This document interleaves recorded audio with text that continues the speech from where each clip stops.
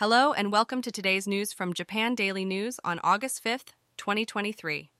In today's news, the Japanese government is planning to conduct a comprehensive investigation into the contamination of PFAS, a group of organic fluorine compounds that have been identified as potentially harmful. The Ministry of the Environment's expert panel has recommended the implementation of a thorough examination of blood concentration levels to determine the extent of PFAS exposure. This investigation aims to better understand the amount of PFAS that has entered the human body. Moving on to our next story, Typhoon 6 is once again approaching the Okinawa and Amami regions. Residents in these areas are advised to exercise extreme caution as strong winds, high waves, and high tides are expected. There's also a possibility of a continuous formation of a rain band known as a linear precipitation zone, which could result in heavy rainfall. Please stay updated with the latest weather information and take necessary precautions. In other news, a member of the Liberal Democratic Party, Representative Akamoto, has been repeatedly urging for a review of the bidding process for a wind power project off the coast of Akita Prefecture. Representative Akamoto's office was searched due to suspicions of receiving bribes related to offshore wind power generation.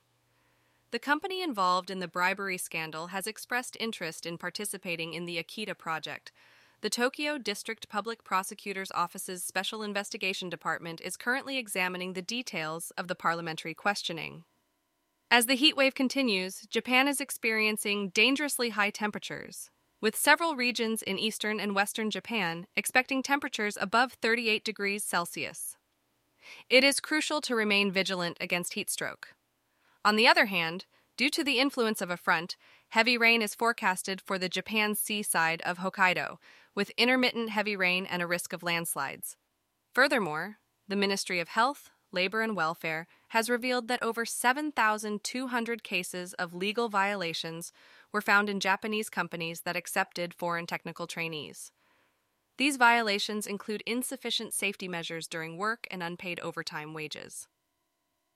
The ministry has been monitoring the compliance of these companies, and the number of violations has exceeded 7,200 in the past year.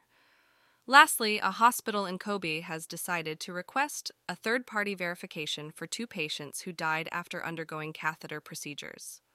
The hospital will utilize the Medical Accident Investigation System established by the national government to investigate the causes of the deaths that occurred in January and February of this year.